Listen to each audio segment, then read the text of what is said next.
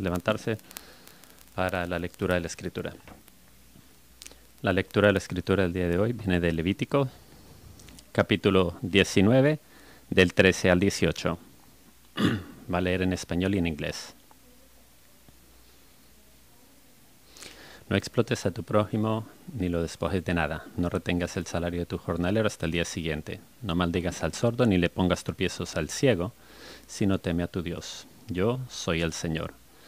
No perviertas la justicia, ni te muestres parcial en favor del pobre o del rico, sino juzga a todos con justicia. No andes difundiendo calumnias entre tu pueblo, ni expongas la vida de tu prójimo con falsos testimonios. Yo soy el Señor. No alimentes odios secretos contra tu hermano, sino reprende con franqueza a tu prójimo para que no sufras las consecuencias de su pecado. No seas vengativo con tu prójimo, ni le guardes rencor. Ama a tu prójimo como a ti mismo. Yo soy el Señor.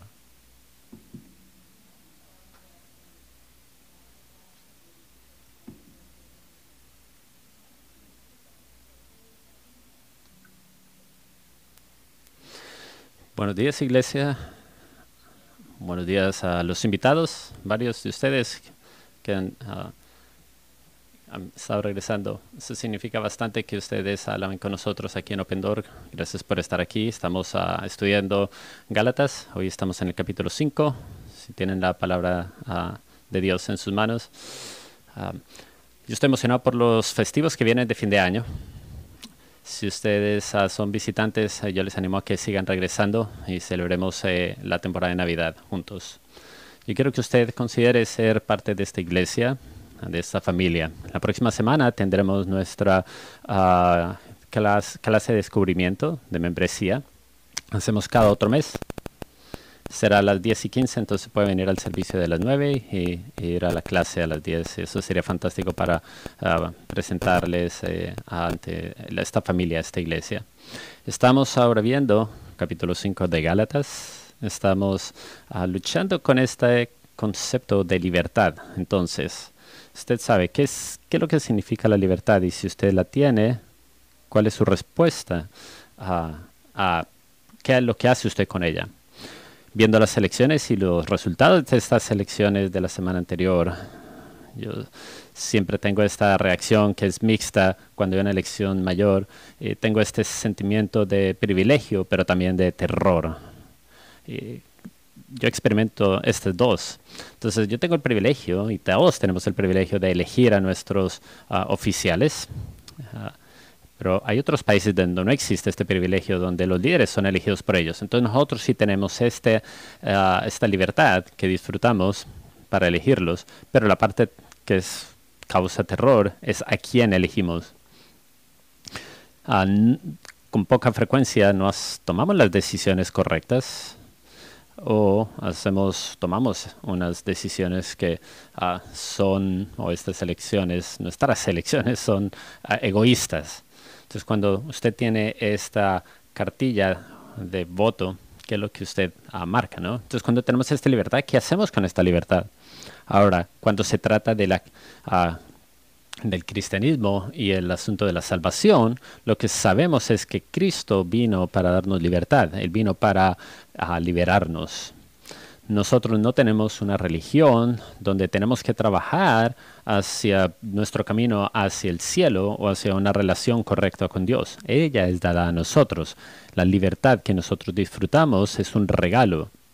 Pero ¿qué hacemos con esta libertad? ¿Está siendo usted responsable con la libertad, la cual Cristo dice es gratuita?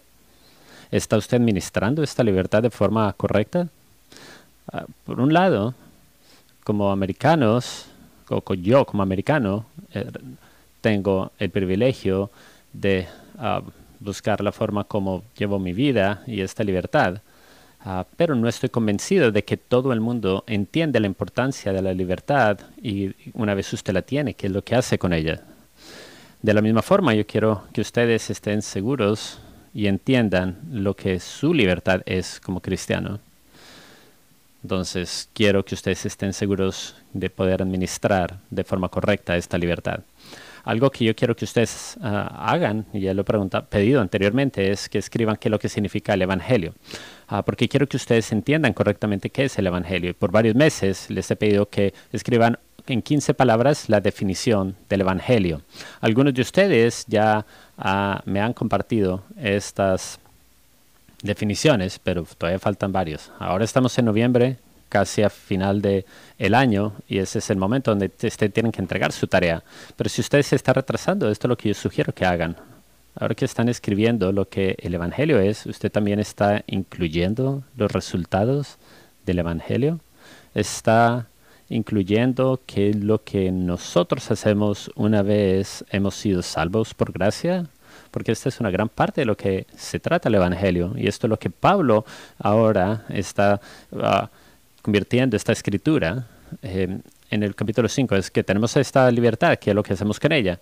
Y él va a decir, ustedes una vez lo tengan, no se regresen y a regresar a involucrarse con legalismo o una religión que lo esclavice nuevamente a trabajar. Entonces, y segundo, es no abuse de esa libertad. No tome esta libertad que Cristo le ha dado y la viva de una forma que no le dé honra al Cristo que le ha salvado. Entonces tenemos que estar seguros de que no caigamos en ambos extremos. Y esto es lo que vamos a ver en el capítulo 5, iniciando el versículo 7. Aquí, hablándole a sus hermanos y hermanas en la iglesia que él está iniciando en su primer viaje de misión. Si usted recuerda, Pablo y Barrabás han estado fundando estas iglesias, Bernabé, perdón. Y Pablo regresa a su iglesia de Antioquía compartiendo las buenas nuevas de lo que es ante los gentiles, las buenas avances que la iglesia ha tenido. Pero también les comparte las malas noticias de los malos maestros que están llegando a estas iglesias, acusándolo a Pablo de no dando a estos gentiles convertidos el mensaje completo, y hace acusaciones en contra de Pablo para descontar la influencia que tiene en la vida de ellos. Bueno, y estos judaizantes, estos malos maestros, están tratando de tomar estos gentiles cristianos a que se regresen al legalismo de la ley, diciendo cosas como, oh, ustedes saben, Pablo, él tuvo circuncisión, él no les comparte eso, pero ustedes tienen que ser circuncidados también. Entonces Pablo también él, solía ser un fariseo y él respaldaba la ley, entonces no les está dando todo el mensaje completo. Entonces, como él no se les da, yo sí les doy ese mensaje completo. Ustedes tienen que conformarse a la ley, ser circuncidados y conformarse a esta ley de Moisés. Entonces, Pablo está escribiendo esta carta porque él realmente está ya malhumorado por estas malas enseñanzas. Entonces les dice a los Gálatas que no abandonen esta libertad que están disfrutando en Cristo al escuchar a la influencia de estos falsos maestros. Entonces dice en el versículo 7 a esta iglesia, les dice, ustedes estaban corriendo bien. ¿Quién los estorbó para que dejaran de obedecer la verdad? En el versículo 8 les dice, tal instigación no puede venir de Dios, quien es el que los ha llamado.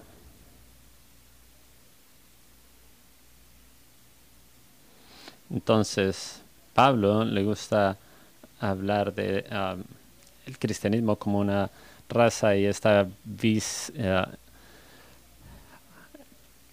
salvación como una carrera. Y crecer como cristiano es como correr una carrera que no es fácil, requiere, ¿cómo se dice? Bueno, aguantar hasta el final. Entonces él, cuando estaba escribiendo la segunda de Timoteo, esta última carta, él literalmente le dice a su hijo, yo ya lo he hecho, finalmente he llegado al final de la carrera, he culminado y ahora estoy esperando el regalo eterno, no aquí en la tierra, sino es algo que viene de los cielos cuando terminamos esta carrera. Entonces, le dices, usted está liderando el camino, pero alguien ha venido y ha prevenido que usted continúa corriendo esta carrera.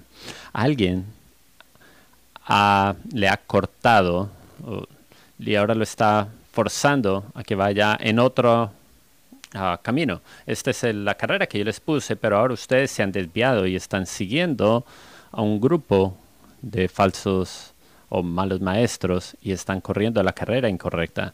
Entonces Pablo se ha preocupado de que si ellos continúan en ese camino, ellos van a ser descalificados de correr la carrera real. Y para Pablo, por más que él estaba preocupado en iniciar la carrera bien, él estaba más preocupado porque ellos terminaran la carrera de la forma correcta. Y este es nosotros como pastores en esta iglesia también estamos preocupados por ustedes y constantemente oramos por ustedes, les amamos y hacemos cualquier cosa para poder ver la gracia de la resistencia y la perseverancia. Nosotros no podemos cambiar las circunstancias en las cuales ustedes están y algunas veces ustedes les han sido dado dificultades en su vida y lo único que podemos hacer es agradecerle por el plan y la voluntad de Él en las vidas de ustedes, pero no podemos ayudarles a que ustedes la resistan porque lo que principalmente queremos es que ustedes reciban el premio final, que ustedes corran la carrera completa. Y cualquier entrenador sabe de que no es como comience el equipo, sino cómo termine. Y eso es por lo cual yo todavía quiero que mi equipo de Michigan termine bien. Ellos han iniciado bien. Bueno, no porque no haya dificultades en medio del juego ni en la temporada, porque sí las va a haber. Ahora, yo no quiero que ustedes solamente digan como cristianos, cuando les pregunto, ¿qué tal están ustedes? Y ustedes me responden, ya estoy sobreviviendo. A veces ustedes están en ese modo de supervivencia, pero lo que realmente quiero es que ustedes entiendan este evangelio de forma suficiente y tal para que ustedes corran esta carrera de una buena forma, para que cuando yo les pregunte qué tal están ustedes digan, estoy bien, estoy avanzando, estoy siendo exitoso. Eso es correr la carrera de forma correcta. Estos falsos maestros que habían venido no representaban a Pablo, sino de forma importante, tampoco más importante, no representaban al Señor. Versículo 8.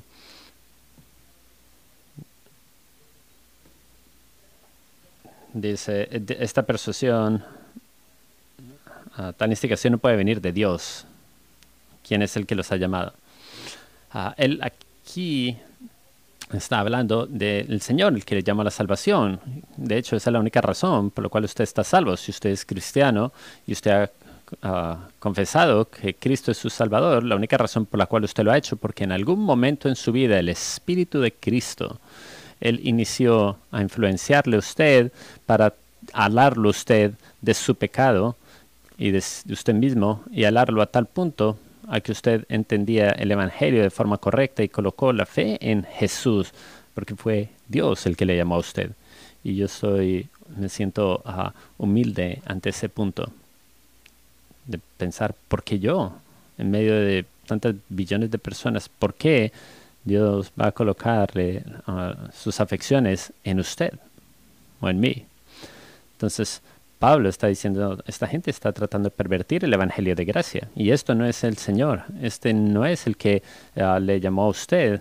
Porque el que le llamó a la salvación quiere que usted entienda de que usted no está salvo por lo que usted haga en sus labores. El evangelio de gracia le salva por fe, no por trabajo. Le salva por una promesa, no por la ley de Moisés. Y nos llama para ser hijos de Dios y no esclavos de la ley. Entonces es la libertad de Cristo que los libera a ustedes. Entonces tienen que dejar de escuchar a estas persuasiones que les influencian. Entonces hay un peligro que Pablo dice. Comiencen a escuchar a esta gente que les está dando un evangelio falso y esto va a permear su vida. Es como colocar una manzana podrida en una canasta de varias otras manzanas, porque todas las demás manzanas se van a podrir. También hay una referencia que él hace que la levadura puede afectar el resto de la masa. Si a ustedes les gusta cocinar y hornear, ustedes entienden esta referencia. Entonces, a mí alguna vez me dieron un sourdough, esta masa de pan. Entonces, yo dije, voy a hacer pan.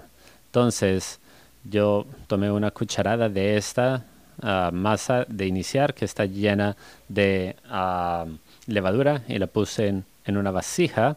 Coloqué aceite de oliva porque esa es la forma como los italianos hacen pan, harina, sal, lo mezclé todo junto y lo dejé descansar porque dejé que hiciese la masa. Ahora 12 horas más adelante ya lo podría ya amasar y todo. Y lo mejor, lo pude comer. El milagro que tiene esta levadura inicial que permea toda la masa, eso es algo bueno.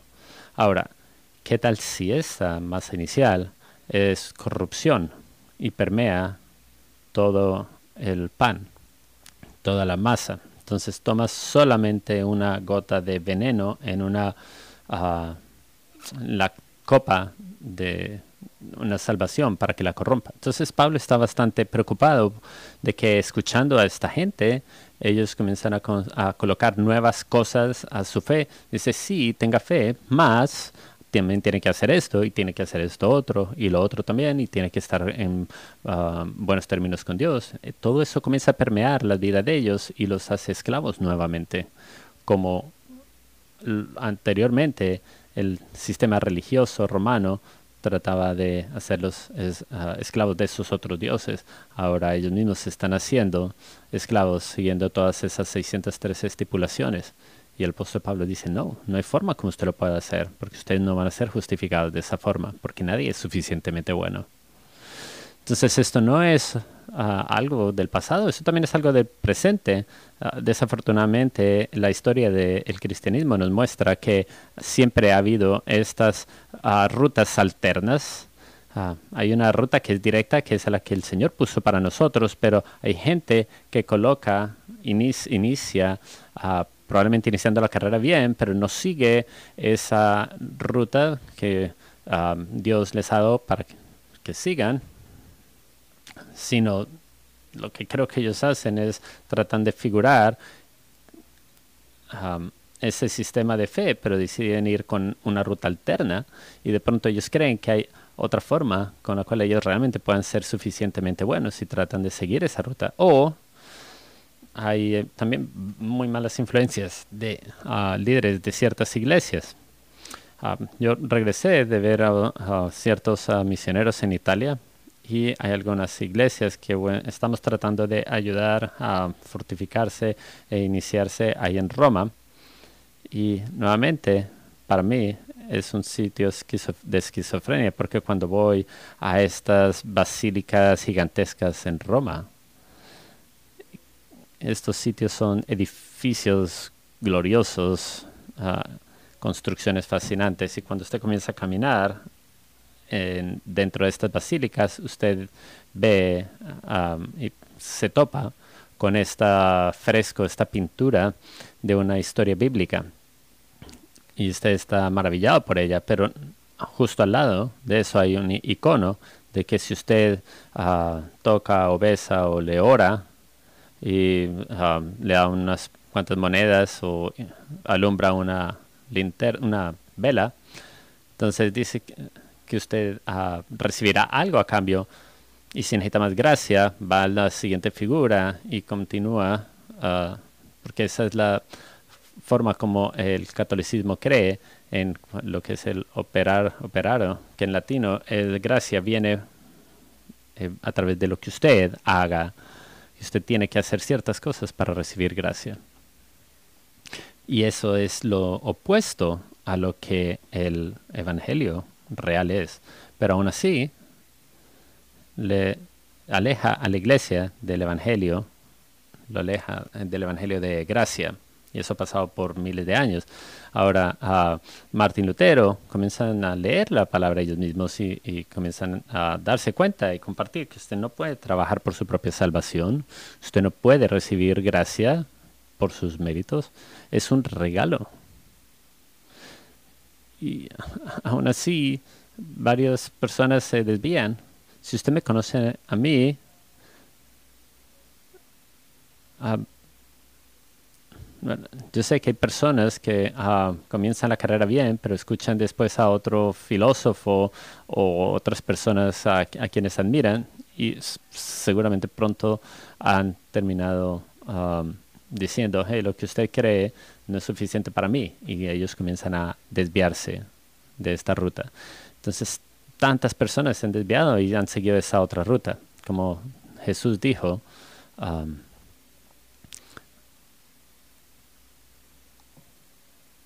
el amor a la riqueza es bueno, lo más importante que es necesario que entiendan es que la gente se desvía no por otra gente.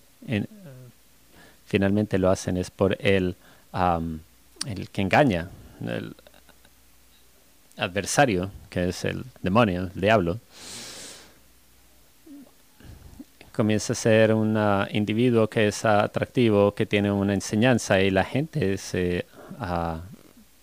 le sigue y él finalmente lo termina desviando. De hecho, estaba pensando esta semana anterior cómo es que estos judíos estaban caminando al lado de Jesús y un momento a otro están hablando de Judas, terminó entregándolo. ¿Cómo es que eso puede llegar a pasar? Bueno, usted tiene que asegurarse de que usted solamente coloca a usted mismo dentro de la enseñanza de la gracia, del Evangelio de gracia y solamente en ella. Y no permita que nadie, ni a nadie que usted siga, que coloque otro tipo de enseñanza. Ahora, hay maestros que son realmente buenos, pero hay otros que son peligrosos. Entonces, escuchen la advertencia. Pablo dice en el versículo 10, yo, por mi parte, confío en el Señor, que ustedes no pensarán de otra manera. El que los está perturbando, esa persona será castigada. Entonces Pablo está diciendo algo bastante importante aquí, porque lo que él dice es, si usted ha realmente venido a la fe en Cristo y ha recibido este evangelio de gracia, entonces el evangelio que le salva va a continuar salvándole y usted no se alejará de la fe. Si hay una perseverancia que es una perseverancia que está siendo prometida en el evangelio. Y Pablo dice a la iglesia en Filipenses, aquellos que corran la carrera va a ser completada el día que venga Jesús. Entonces, el Dios que les llamó, que le convirtió a usted, es el Dios que se asegurará que usted termine la carrera. Y nosotros nos seguimos esta enseñanza, que si Dios realmente les salvó a usted, Él no va a remover, no va a quitarle ese regalo, porque Él le ama. Entonces Pablo le amaba a ellos y le escribía a esta iglesia de Gálatas, diciéndole a los que han sido realmente convertidos, les dice, hermanos, si es verdad, él está perturbado y también está de mal genio de que estos falsos maestros estén forzando su camino hacia la iglesia, formando este otro evangelio. Entonces, finalmente Pablo dice, ellos van a ser castigados finalmente en el día del juicio. Ahora, ¿ustedes se imaginan lo que va a hacer para los falsos profetas, los falsos maestros, quienes han estado predicando un falso evangelio y llevándose a la gente de la creencia real? ¿Ustedes se imaginan lo que va a pasar para ellos en el juicio? Yo no deseo que eso le pase a nadie, pero eso es lo que dice Pablo. Ahora en el versículo 11 dice, hermanos, quiero que ustedes entiendan algo. Ellos han tratado de juntarme con ellos como si yo estuviera de acuerdo con ellos. Si yo estuviera de acuerdo con ellos, entonces, ¿por qué ellos me perseguirían? Y dice él en versículo 11, si es verdad que yo todavía predico la circuncisión, ¿por qué se me sigue persiguiendo? Si tal fuera mi predicación, dice, la cruz no ofendería tanto. Entonces, sí hubo un tiempo donde él fue un fariseo y él seguía estas leyes judías de ser circuncidado y demás, pero cuando él se convirtió, dejó todo eso atrás y empezó a proclamar el Evangelio de gracia. Fueron los judíos que lo odiaban a él y trataron de matarle a él. Entonces, obviamente, él está diciendo, usted no puede escuchar a esta gente porque son mentirosos. Ellos están actuando como si yo estuviera de acuerdo con ellos, pero no, para nada.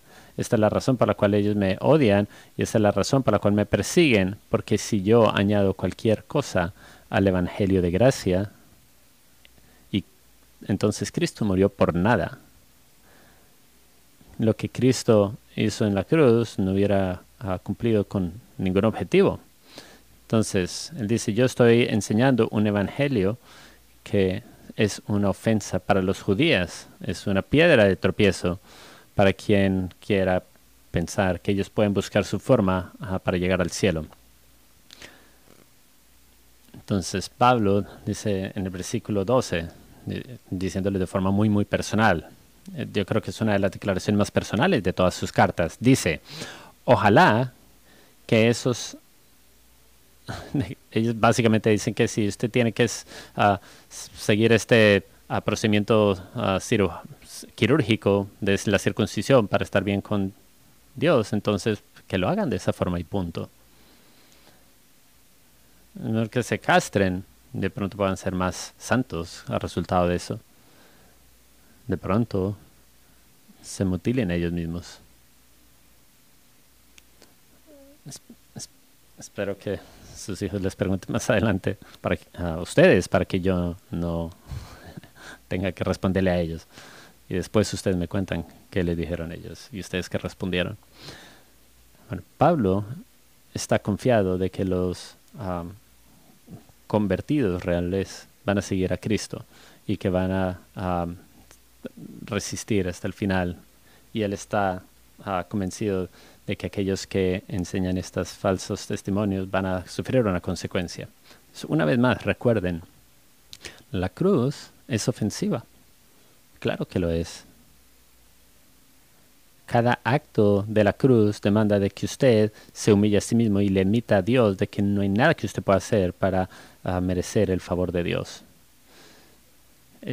Tu hijo, Dios, tuvo que morir por mí. Y esa es la forma tan malo y tan injusto y tan pecador que yo soy, porque Él tuvo que morir por mi pecado, por mi sitio.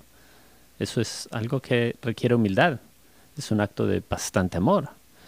Dios amó de tal forma de que Él envió a su Hijo para que lo hiciera por nosotros.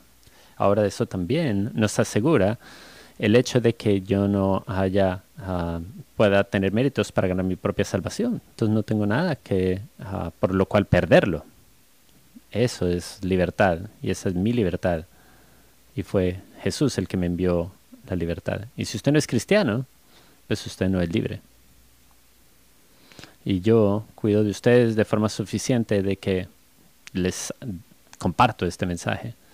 Ahora usted ha tratado de figurar cómo buscar esa libertad y quiere individualidad. Usted está tratando de figurar eso. Esto es lo que quiero que ustedes sepan. Esto es lo que va a pasar. Va a ir a esta servitud, a esta otra servitud y demás va a seguir. Ahora cuando usted es libre en Cristo,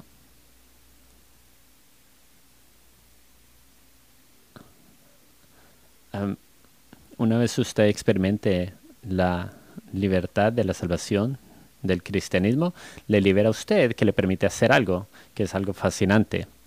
Le libera para cumplir la ley de Dios. Ahora, ¿qué es lo que quiero decir con eso? Vamos a buscar en el versículo 13. Les hablo así, hermanos, porque ustedes han sido llamados para ser libres, pero no se valgan de esa libertad para dar rienda suelta a sus pasiones. Entonces, lo que básicamente no pueden ustedes hacer es tomar esa libertad y vivirla de forma como ustedes quieran. Entonces Jesús no murió para que usted permanezca esclavo del pecado, y tampoco Él murió para darle una licencia para que usted viva su vida como usted quiera. No es legalismo ni tampoco licenciamiento. Eso no es lo que dice el Evangelio. Entonces, ¿para qué nos fue dada la libertad? ¿Para hacer qué? No para vivir de forma como a usted le plazca, pero para vivir lejos, en una forma como le place a Dios.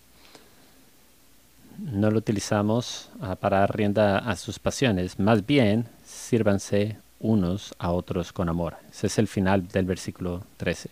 No para indulgencia de nuestras carnes, sino para servirnos los unos a otros con amor.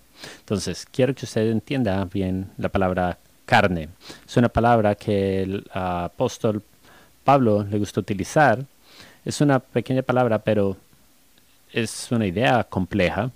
Básicamente, su carne es esta parte pecadora suya. Es su naturaleza pecaminosa. Es la parte injusta de usted. Antes de que usted se convirtiese en cristiano, su carne le dominaba a usted. Usted no solamente obedecía y le seguía. Entonces, básicamente usted pecaba porque usted era no justo. Pero cuando se convirtió en cristiano, su carne es puesta a muerte, es muerta. Entonces, ¿por qué peca usted todavía? Es porque la carne todavía le persigue, le tienta, y a veces usted le escucha. Entonces, antes, cuando no era cristiano, le dominaba, pero después de ser cristiano, su carne le persigue, está muerta, pero todavía le afecta. Es como la reina Elizabeth, que recientemente murió y en, en, en todo el Reino Unido le afecta. Entonces, ya está muerta, pero si lo hubieran enterrado y ya hubiese sido, pero su influencia fue tan grande que no solamente ella reinaba en ese momento antes, pero su influencia todavía le afecta.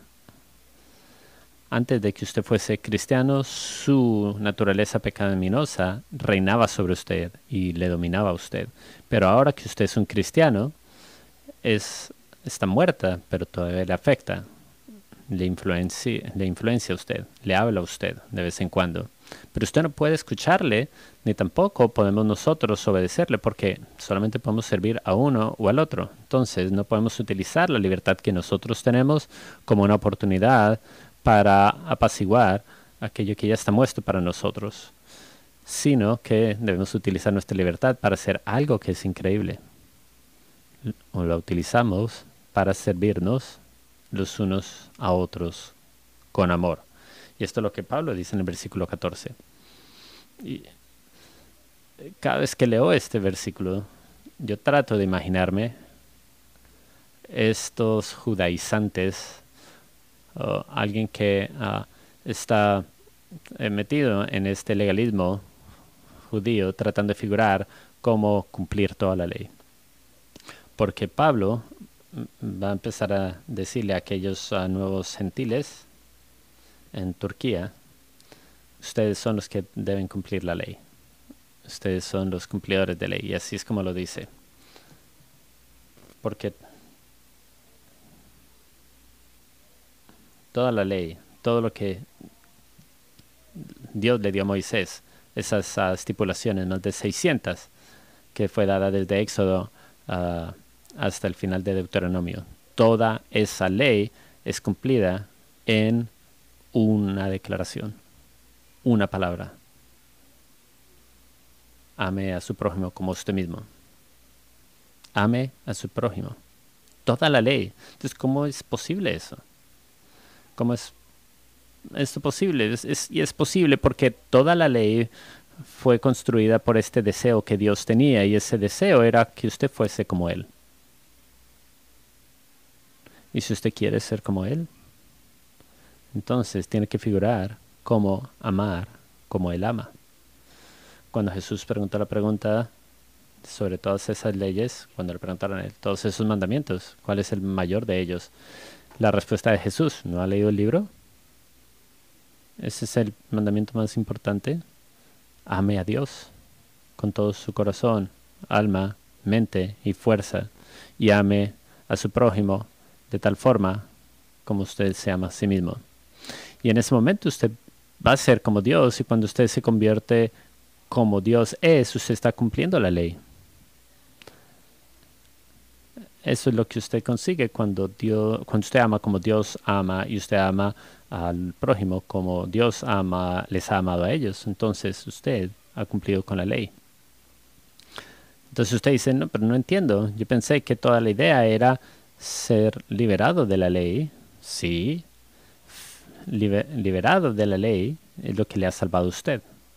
Nosotros aprendemos ahora de que no hay forma alguna de que usted vaya a ser suficientemente bueno cumpliendo la ley para ser salvo. Pero una vez ha sido usted salvo y le ha sido dada su salvación por gracia, lo que usted hace con esa libertad es tener la habilidad de lo que no podía hacer en el pasado. Ahora usted tiene esa habilidad de cumplir la ley y usted la cumple cuando usted ama como Dios ama. Es increíble. La misma cosa que la nación de Israel falló haciendo después de miles y miles de años, desde que les dieron la ley, no lo pudieron cumplir. O puede ser cumplido solamente si usted recibe esta ley de Dios, se la da de regreso a Él y ama a otros. Y les ama a ellos como usted así ha sido amado por Dios. Entonces, no es que Dios dio la ley para tirarla a la basura, no. El propósito de la ley era para que alguien la pudiera cumplir. Y adivinen quién vino a cumplirla. Fue Jesús. Mateo 5 dice, no crean que yo vine a abolir la ley o las escrituras de los profetas. No vine a abolerlas, sino a cumplirlas. Él no quería deshacerse de ellas. Él quería mostrarnos cómo se cumplía. Y yo voy a cumplir la ley por usted. Ahora, ¿cómo fue que Jesús lo hizo? Él amó a Dios con todo su corazón. Y Él amó a usted de tal forma de que Él murió por usted. Él no vino a deshacerse de la ley, Él fue a cumplirla. Y en Juan 13, cuando Jesús está listo a enfrentar la cruz y ser ascendido a los cielos, le dice a los discípulos, hey, yo les voy a dejar a ustedes, pero hay una ley que yo les voy a dar a ustedes. Un nuevo mandamiento les doy. Ámense los unos a los otros. Ahora, ¿cómo luce ese amor? Es un amor egoísta. Tal como yo les amé a ustedes, ustedes también deben amar el uno al otro. Y esta es la forma como la gente va a saber de que usted pertenece a mí, de que usted es mi discípulo, si usted ama a otros de la forma como yo le amé a usted. Ese es el cumplimiento de la ley. Ese es el cumplimiento de lo que Pablo llamaba la ley de Cristo. Ahora, ¿sí entienden esto? Dios dio la ley y la resume en 10 mandamientos. ¿Sí? ¿Se lo saben? ¿Se los pueden decir en voz alta? Hay 4 que hablan sobre amar a Dios. No coloquen a nadie en medio de usted y Dios. No hagan un ídolo. Amen ustedes a Dios. No tomen su nombre en vano tampoco, porque usted le ama a Él. Denle honra, usted descansa en Él. El sábado lo guarda para Él. Usted le ama a Él. Esta es la forma como usted cumple el mandamiento. Y los demás mandamientos, ¿cuáles son? Que usted ama a su prójimo, usted no le engaña, no roba de ellos, no desea lo que ellos tienen, definitivamente no les asesina ni les miente, no tiene un encuentro romántico equivocado. Esa es la forma como usted le ama. Y es en esto, en este amor, que los mandamientos son cumplidos. Romanos capítulo 13, lo que Pablo le dice a la iglesia. Versículo 8. No tengan dudas pendientes con nadie. Deudas pendientes con nadie. A no ser la de amarse los unos a los otros. No tengan dudas pendientes con nadie, a no ser la de amarse unos a los otros. De hecho, quien ama al prójimo, dense cuenta de lo que dice, ha cumplido la ley. Las cosas que Israel no pudo hacer, lo que los fariseos fallaron en cumplir, ahora usted lo puede hacer. Nosotros lo podemos hacer como iglesia, cuando nos amamos los unos a los otros. Dice en versículo 9, porque los mandamientos que dicen no cometas adulterio, no mates, no robes, no codicies y todos los demás mandamientos se resumen en este precepto: ama a tu prójimo como a ti mismo. El amor no perjudica al prójimo, así que el amor es el cumplimiento de la ley. Ese fue Romanos 13, del 8 al 10. Y nosotros podemos ser muestra y prueba de eso cuando nosotros nos amamos sin egoísmo. El servir en vez de ser servidos. Así nosotros nos convertimos en quien cumple la ley. De hecho, esta es la forma como usted es hecho santo. Entonces, si usted ha pensado de que yo soy santo cuando yo oro más que los demás, yo estudio la Biblia más que los demás, ya esas son cosas buenas, pero eso no le hace santo a usted. Usted es santo cuando usted, sin egoísmo, ama a alguien. No hay nada que usted espere de la otra persona ni condicionamientos. Usted solamente les sirve, usted solamente les ama de la forma como Dios le ha amado a usted. Este es el cuadro de cómo luce la santidad. Es el cuadro de la justicia, es el cumplimiento de la ley. Ahora, ¿podemos hacer eso? O podemos hacer lo que Pablo dice en el versículo 15 que han hecho muchas iglesias. Pero si siguen mordiéndose y devorándose, tenga cuidado. No sea que se acaben por destruirse unos a otros. Y desafortunadamente, nosotros hemos manchado el evangelio porque muchas iglesias locales no han hecho nada más que devorarse los unos a los otros. Pero nosotros no tenemos que ser esa iglesia. Nosotros podemos ser una iglesia que estamos liderados por esta ley de amor. Y en este amor nosotros cumplimos la ley de Cristo. Trabajamos juntos. J.T. Packer decía, se necesita amor para convertirnos en los ojos de la ley. No es legalismo, es ley, es amor. El amor se convierte en excelente. Y continúa diciendo, se necesita la ley también para convertirnos en el latido del amor. Porque eso demanda de que yo deje de vivir para mí. Yo tengo que tener esta ley que dice, no es acerca de usted, Dwayne. No se trata de usted. Sirva. Encuentre a alguien a quien servir. Encuentre a un prójimo para amar. Y de hecho, usted sabe quién es su prójimo, ¿cierto? Jesús dijo, su prójimo es aquel que usted generalmente no llamaría un prójimo. Sería la persona que usted generalmente no amaría y que usted no encuentra una persona a la cual se pueda amar fácilmente. La ley es, ame a su prójimo y cumpla la ley. Una de las expectativas de nuestros miembros es servir diligentemente. Ahora ya saben de dónde viene ese requerimiento. Es la forma como nos amamos los unos a los otros. Y quiero que ustedes sepan que estoy bastante agradecido porque no pudiéramos hacer nada, ni la mayoría de cosas aquí en Open Door, de las cosas que hacemos, pero lo cumplimos. Es por la voluntad que ustedes tienen, mostrando el amor, sirviendo a esta iglesia. Y yo les animo de que todos ustedes sirvan. Aquellos de ustedes que no lo han hecho, sirvan, cumplan con la ley. Vamos a asegurarnos de que el mundo realmente vea lo que el cristianismo es. Y cuando ellos lo vean, ellos van a saber cuando nos amamos los unos a los otros de la forma como nosotros hemos sido amados. Vamos a orar. Padre, tu palabra es la verdad y crea convicción en nosotros. Y ahora sabemos que necesitamos amar de la forma como hemos sido amados. Necesitamos mostrar nuestra libertad de cristianos, prueba de que hemos sido liberados, no siendo egoístas, sino sirviendo los unos a los otros. Y yo oro para que esta semana encontremos a alguien a quien servirle, como ese es un testimonio de la gracia de Dios, encontrar a alguien a quien amar.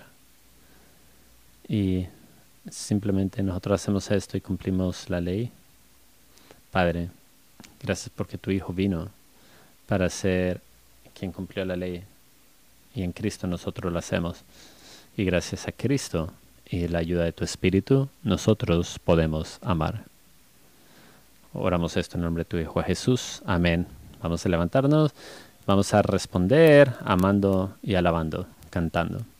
Aquí termina el servicio de interpretación. Por favor, tomen asiento. Por favor, apaguen los equipos y retórnenlos a la bandeja en la parte posterior al final del servicio. Gracias por la oportunidad de servirles.